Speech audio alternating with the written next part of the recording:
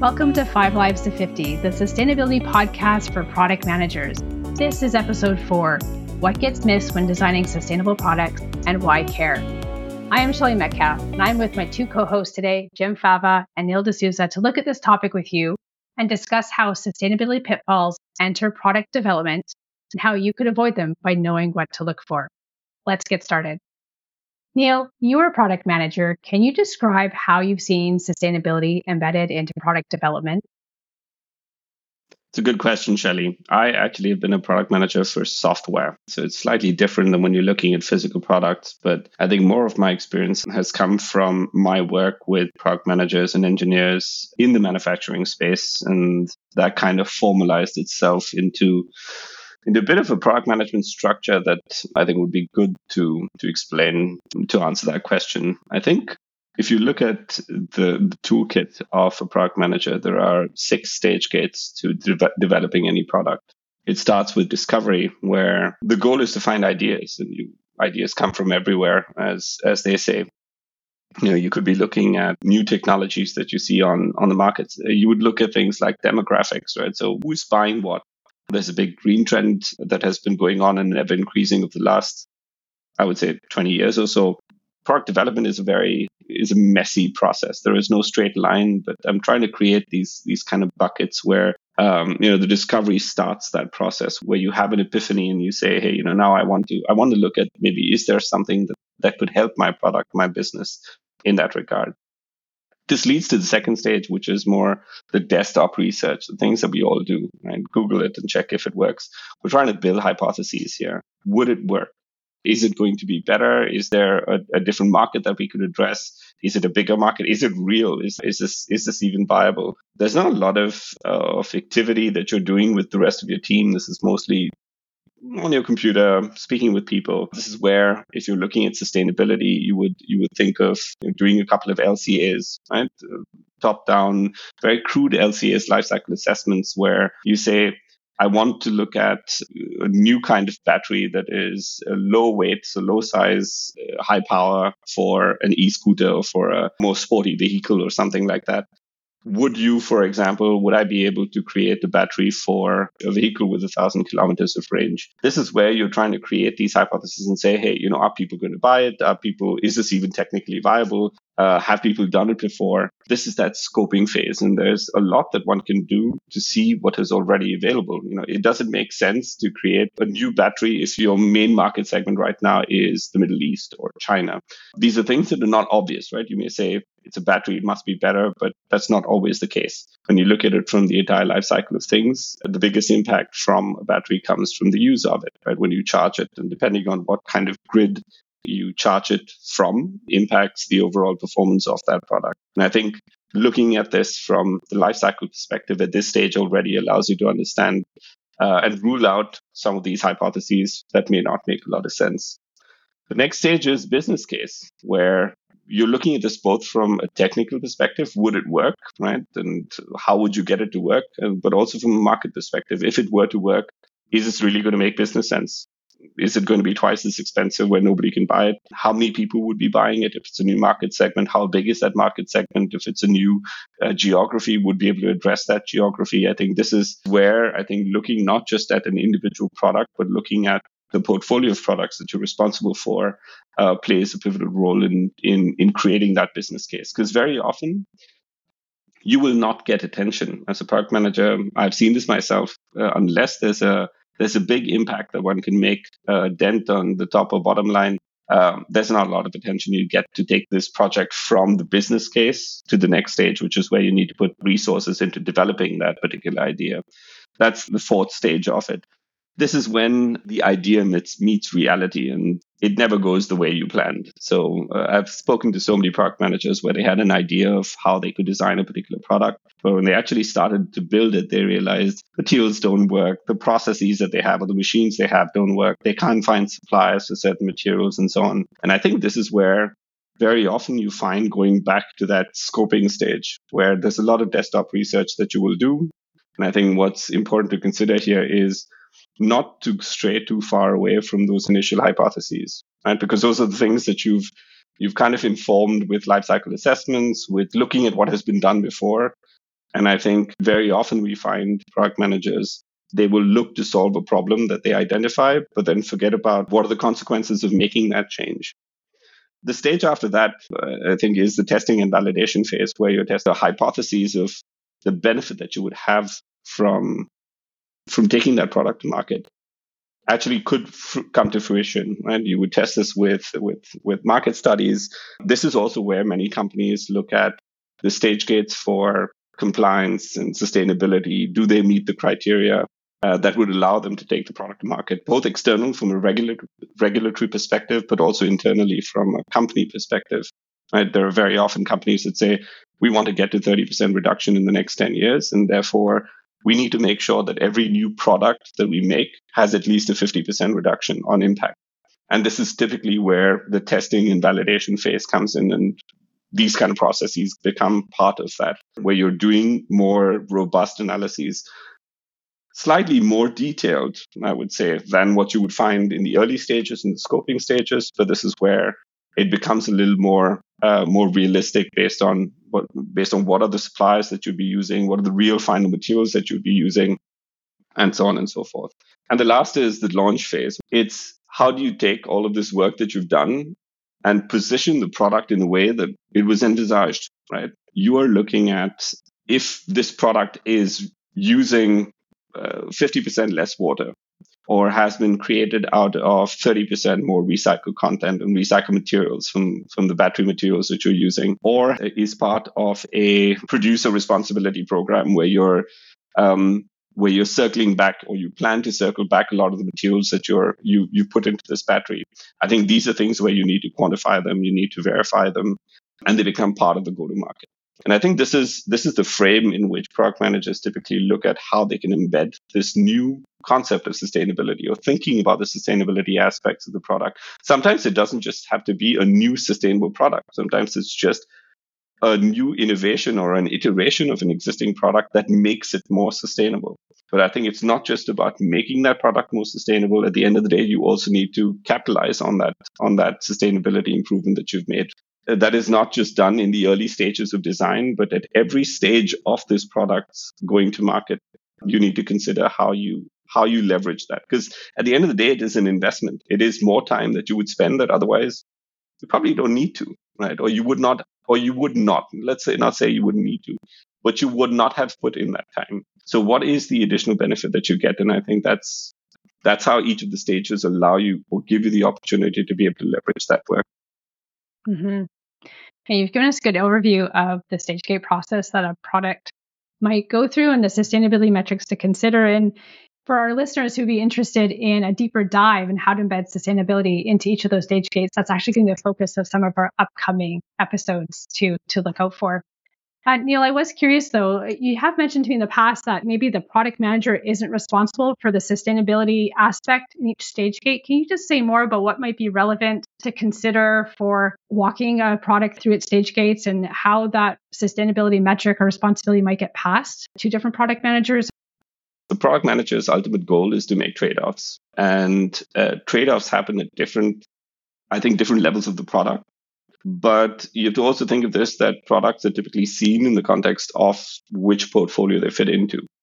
When you look at large organizations who are not just building a single product, not only do the products tend to be more complex, but they also belong to a bigger portfolio of products. And this is where I would say you have different hierarchies of product managers that are making decisions at different levels. Should I use material A or material B is one such thing. Should I choose to make this kind of product that is part of my portfolio, or cycle it out of that portfolio, is a completely different question to answer, right? And that's above certain people's pay grades.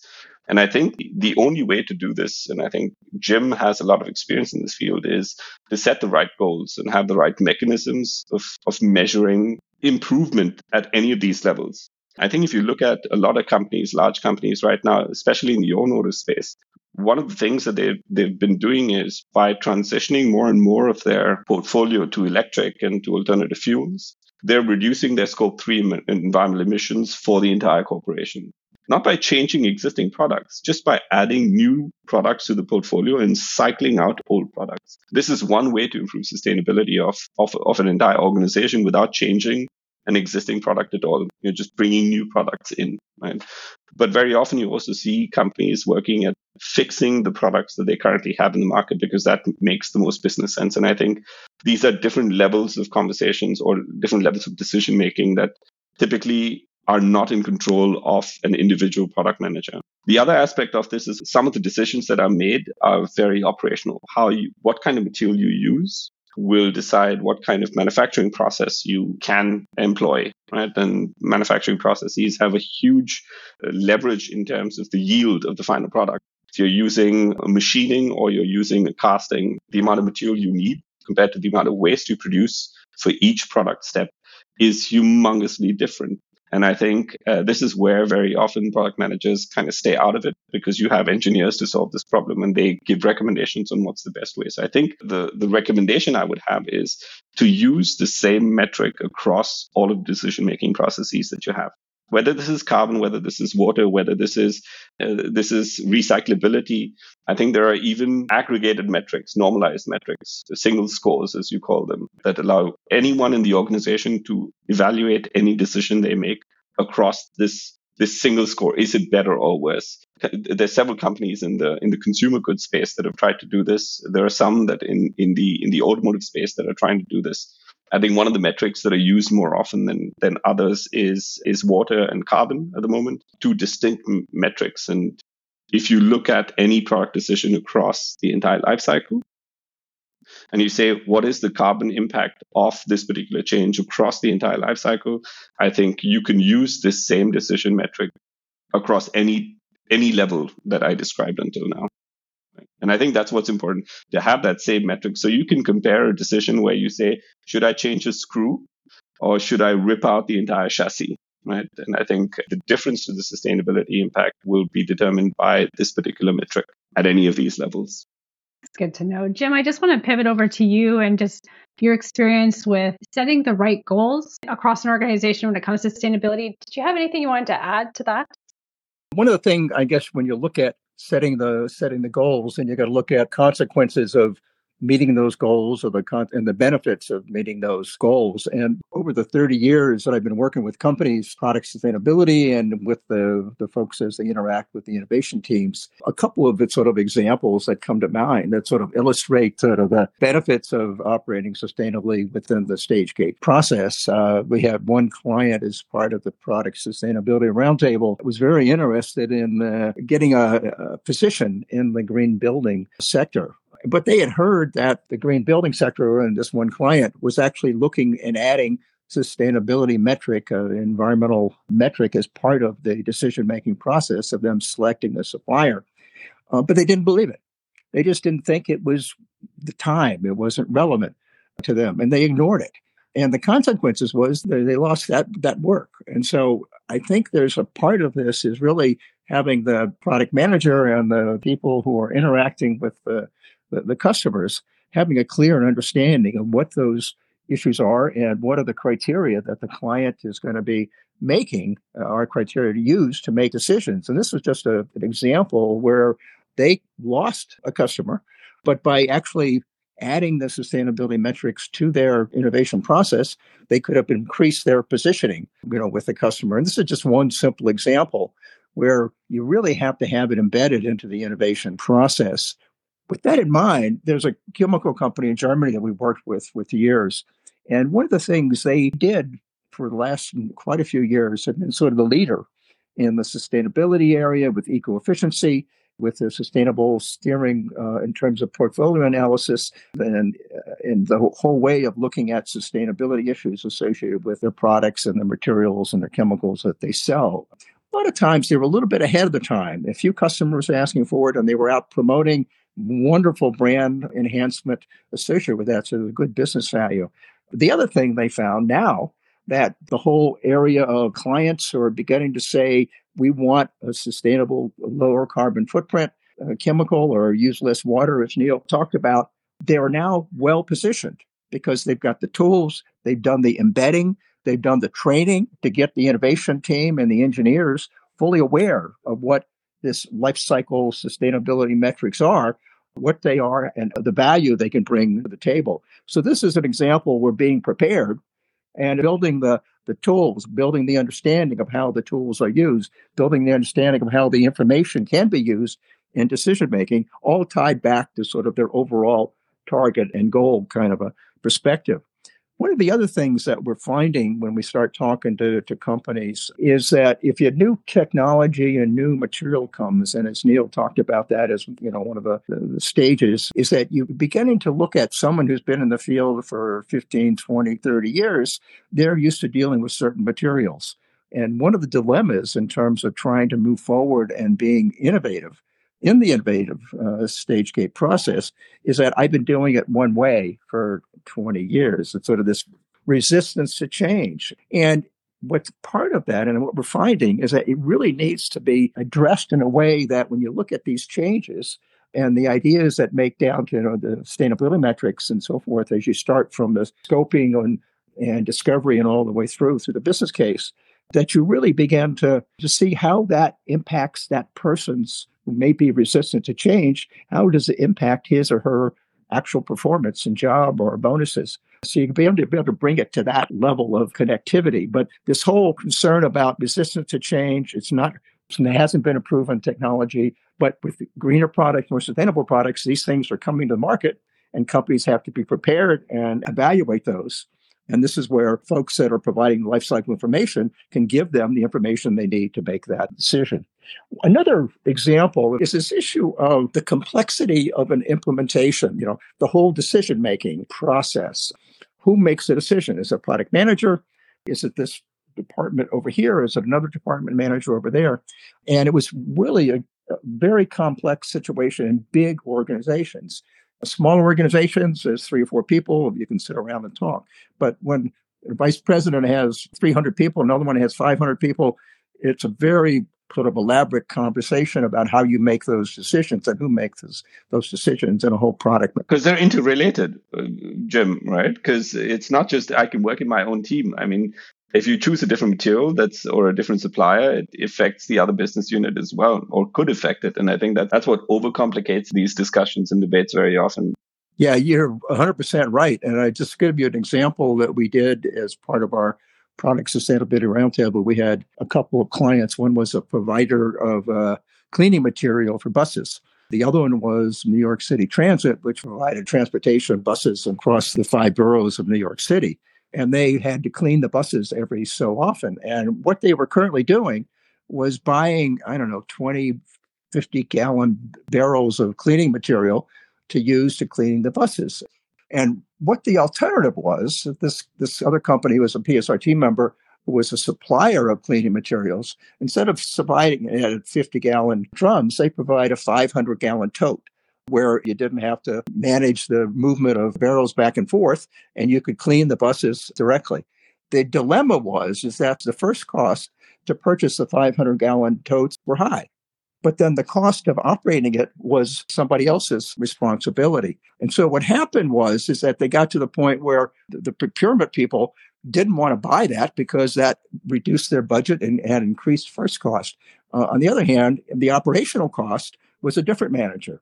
And it really took a long time to go up both sides to get to the point where the total cost of ownership of having the tote was actually better for the company or the organization than doing it the old way, because from a procurement standpoint, they spent less money on getting the material because there was all this other additional cost savings in it from a total cost of ownership standpoint. So to me, that was just a good example of the complexity in these bigger organizations that really creates a time effort. And in an innovation, you don't always have that time. You need to make those decisions quickly. That's why having tools out there now that allow people to get information quicker and then people understand what the outcome is really is a very valuable process. So these are just a couple of examples when you start looking at implementing some of this that you have to take into account to very efficiently and effectively embedding sustainability into the innovation process.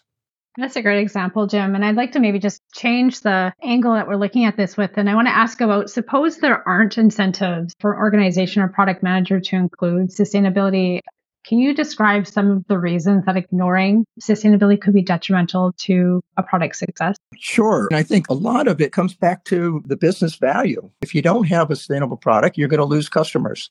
If you don't have a sustainable product, you're going to create a negative brand image. And if you don't have a sustainable product that meets the environmental or social regulations, and right now, as Neil communicated a number of times in our podcast, there are a number of regulations that are surfacing almost weekly, in Europe and North America and Asia Pacific on products, not just on the operational side, but on the product. You're going to be out of a market if you don't understand what these are and comply. I mean, the U.S. recently put a proposal out that they're going to purchase environmental and sustainable products and services. And it's going to be a pretty impactful. That's the U.S. government, right? That's the largest single buyer in the world is going to mandate sustainable procurement. And we know Holly, the woman who's been at EPA, is helping to lead that. And she's been an advocate for it for a long time. And that sort of North U.S. sustainable product procurement proposal is as equal and strong as the EU's Green Deal program. So there's two regions of the world that have really committed. It's not just a business-to-business kind of combination and conversation now. It's really actually the government, which are huge procurement buyers, are saying we're going to buy greener, more sustainable products. And to me, that's probably one of the biggest benefits by having embed sustainability into the stage gate process. You're going to be well positioned to compete in all of those marketplaces as you go forward. I think there's something to add there in that 10 years ago, there weren't so many examples of companies that lost out, right? There were lots of companies that gained from sustainable products. You had entire brands that were created around sustainability and they did really well. I mean, if you look at 5 years ago in Germany with the bio-based products, organic products, product lines across different brands, they did, the fastest growing segment, right, out here in Germany and Europe. But I think in recent years, you're actually seeing customers losing because of it. Right? And that's if you look at how people think it is, if I can avoid losing money, I will pay attention to you much more than if I told you I could make you twice as much more money. And I think this is what's happening more and more. We had a customer where they lost not a couple of million, but hundreds of millions of euros just in a single year to competition, who could position their products better, and who did a better job of communicating what the sustainability value of their products were. And a lot of product managers are learning this the hard way by actually losing out to competition. And that's a very easy way to teach product managers. You cannot ignore this anymore, right? When you lose hundreds of millions, not just a couple of million where you can write it off and say, hey, this is an aberration. And this is now repeating itself year after year after year. I think it becomes very easy to make the case that it is no longer about whether you have the right incentives to do it. It is you will lose if you don't. And we see this happening more and more now. So I think this thing of incentives was a problem 5 years ago. And I think in certain places it may make sense where, the market is not as demanding as in certain other cases like consumer goods space, or whenever you have public procurement playing a huge game in this, right, or a huge role in a company's future, or in B2B businesses, where if you see right now, maybe you have a big split in terms of the end consumer who is willing to pay more money for more sustainable products, or who would go out of their way to buy more sustainable products. Maybe there's a bigger split there. But if you're looking at B2B, there is way more pressure on, sometimes self-imposed, sometimes based on the industry itself, but there's way more pressure on companies, large companies. Think of the big brands, right? Apple and Microsoft and these kind of brands, where they have immense pressure to demonstrate sustainability, and therefore they show that in what they buy.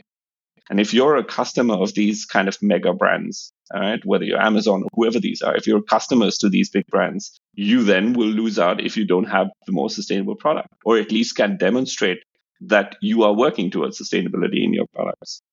And I think this is what has changed in the last 3 to 5 years, I would say, where this pain has become much more than what it was before. It was previously just an opportunity. Now it's starting to become pain.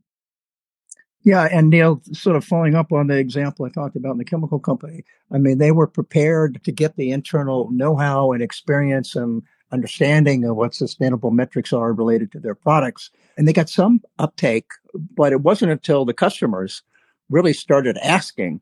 And the situation was in a B2B that they were able to respond immediately because they had the internal tools. So there's a sort of a being proactive and not waiting for it to happen, but being proactive and anticipating is another activity. And we've seen a lot of that with companies that is part of their strategy. So we're just going to be a compliance strategy. So whatever the government tells me to do, we do. But then it's sort of you're sitting there, and then all of a sudden they ask you to do, the government requires you to do all this stuff to be able to sell in the country, and you're not prepared. Or you say, I'm going to wait till the customer, but you don't look at it proactively. You don't have a system in place to really check with customers about what they're doing. We see this so many times. If you are going to address the situation when a customer asks for it, then you've already lost that customer. Because the answers to these questions don't come from one day to the next. It takes a couple of years to get things in order so you can respond to a customer. And think of it, right, in the B2B space. I think in B2C, this is different, where you need to have it in advance of the product going to market, because it determines, how you position it and how customers buy it. But in B2B, it's a salesperson, right? It's an account executive that is responsible for positioning that product with the customer.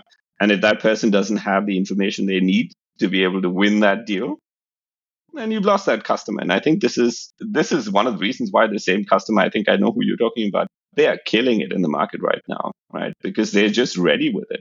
And we speak with customers who are more downstream from the chemical supply, from the chemical producers, and they principally say they are not. So several of them, right? Not all of them, but several of them are like, for new product, we're not even considering manufacturers that cannot give us carbon footprints of their products. I mean, that's not a detail anymore, right? Where you can't, they will keep their existing contracts because they need to do this. But think of this, right? So 5 years cycle to cycle out old products. That's usually how long it takes. It's 5 lives to 50. In 5 years' time, imagine you're not doing business with this customer anymore. It takes that long to create your new product and to communicate about it and to position yourselves in that way, right? So if you're not doing it now, it's almost always already too late for it. Yeah, well, and the thing is, a company doesn't have one product manager. It may have hundreds, thousands, depending on how big they are. And there's some customers, as Neil talked about, are going to be very aggressive, proactive, and are really going to be looking for sustainable products to purchase. And there are other brands or other sort of markets which aren't as advanced. And so companies who are really leadership companies, and particularly in the sort of the B2B space, are really beginning to look at portfolio sustainability assessment, how to look at the whole range of products that go through, and the whole, all the various product managers that are having to, to collaborate with some kind of a overall corporate process to put their products into this, I don't know, Clint Eastwood, the good, bad, and ugly. That's not exactly terminology, but the ones that are really good from a sustainability standpoint, where customers want it, some that are sort of middle of the road, and some that may not be a good sustainability performer and may not have the same driver for customers. And you begin to put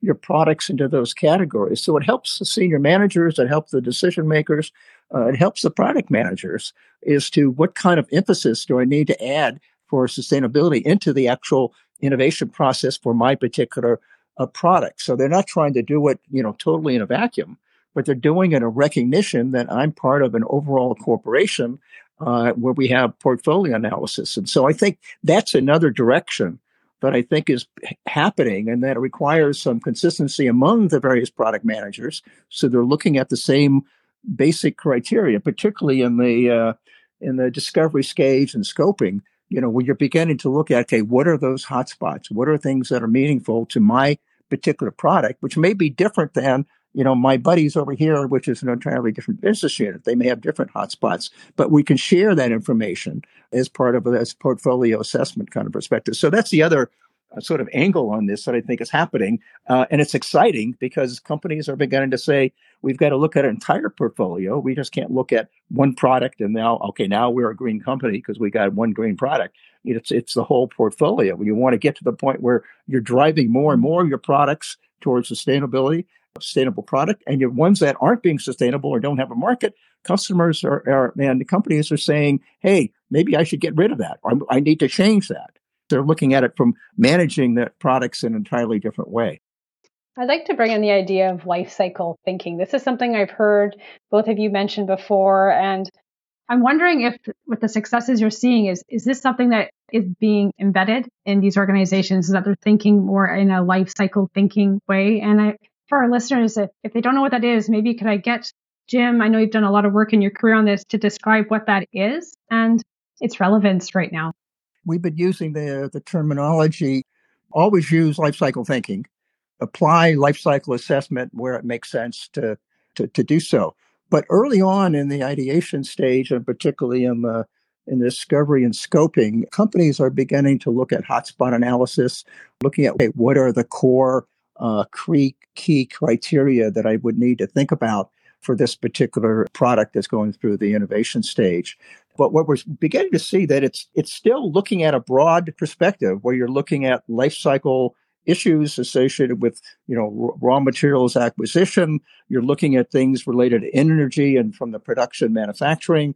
You're looking at things related to distribution and use and the end of life management. But you're doing more of a life cycle management. You're not, or mapping, I'm sorry. You're not really looking at it from a strictly input output like you would in an LCA, but you're beginning to think about, okay, where do my raw materials come from? At least if it's a product extension kind of thing, where the manufacturing might be, how we're going to distribution and use and what's going to happen at the end of life. So you're beginning to map this out and beginning to look at, okay, what are those issues along those critical life cycles, the stages. And so life cycle thinking is really a powerful tool for promoting sustainability and responsible consumption and production, or providing this broader and more sort of clear understanding of those broader issues without getting into the traditional sort of input-output kind of analysis that you would have at an LCA. But it does give you a pretty good perspective. And so one of the things that we've often get asked, okay, what does it mean? We get from a specifier would say, okay, what does life cycle thinking mean to me? And so one of the things that the specifier look at is ask the supplier is, what have I done to move from a negative to positive impacts? If I like water or carbon, as Neil talked about earlier, may be a critical one. So that's something a specifier, can do. A supplier, on the other hand, can begin to look at, okay, I know what my customers' concerns are what my corporate concerns are, whether it's carbon or water or, materials of concern. I could begin to start positioning from a life cycle thinking perspective what my material might be to help meet those customer needs. And so the engineer is also what could be from a life cycle thinking perspective is begin to look at, okay, what are the tools and information that will allow me to use this life cycle thinking information to embed it into my process to help inform decision choices. So it becomes a very powerful tool to really inform decisions based on best available knowledge, based on good understanding of the life cycle systems and the life cycle stages and the relevant hotspots associated with that product. So we see life cycle thinking as a very powerful tool and is beginning to use over and over again across the board in many roles within a company. I think I'd like to add to that. This idea of thinking about where your product is going to be used and what will happen after that. So think of a screw, right? If you want to put up a painting on a wall, I always give this example because it's very basic, it's very simple. If you want to put up a painting on a wall, you can make this screw out of steel, right? It's a good material, easy to find, cheap. It's a little heavy, but it's one of the best materials you can use to put up a painting on a wall. If you want to put a plane together, you should not make it out of steel, right? That screw should be made out of a very light material. You are a person making screws.